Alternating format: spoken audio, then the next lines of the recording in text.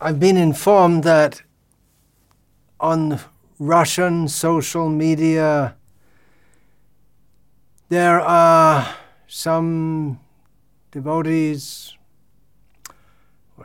who are, in my name, quoting my name,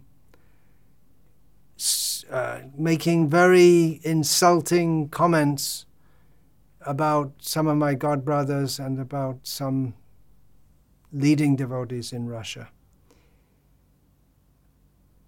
As is fairly well known, I have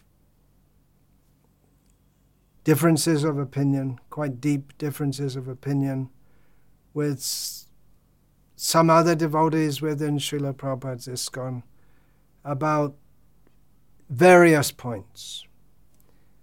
But openly and in a most insulting manner, criticizing other devotees, and especially, I'm told this is by even very newer devotees, don't do it in my name. If you want to do it, I don't approve of it. I just want to make that point clear. And it's not good for you, for your spiritual life. It's going to be disastrous.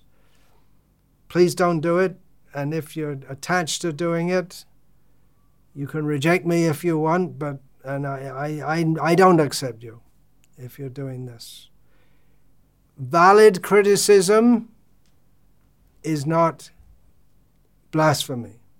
It's not wrong, but if it's actually valid. But especially for newer devotees to get, I've said this so many times, for newer devotees to get involved in so many things, if you can't relate to what's going around you in the name of ISKCON, sit at home, chant Hare Krishna, keep association with those who you can relate to.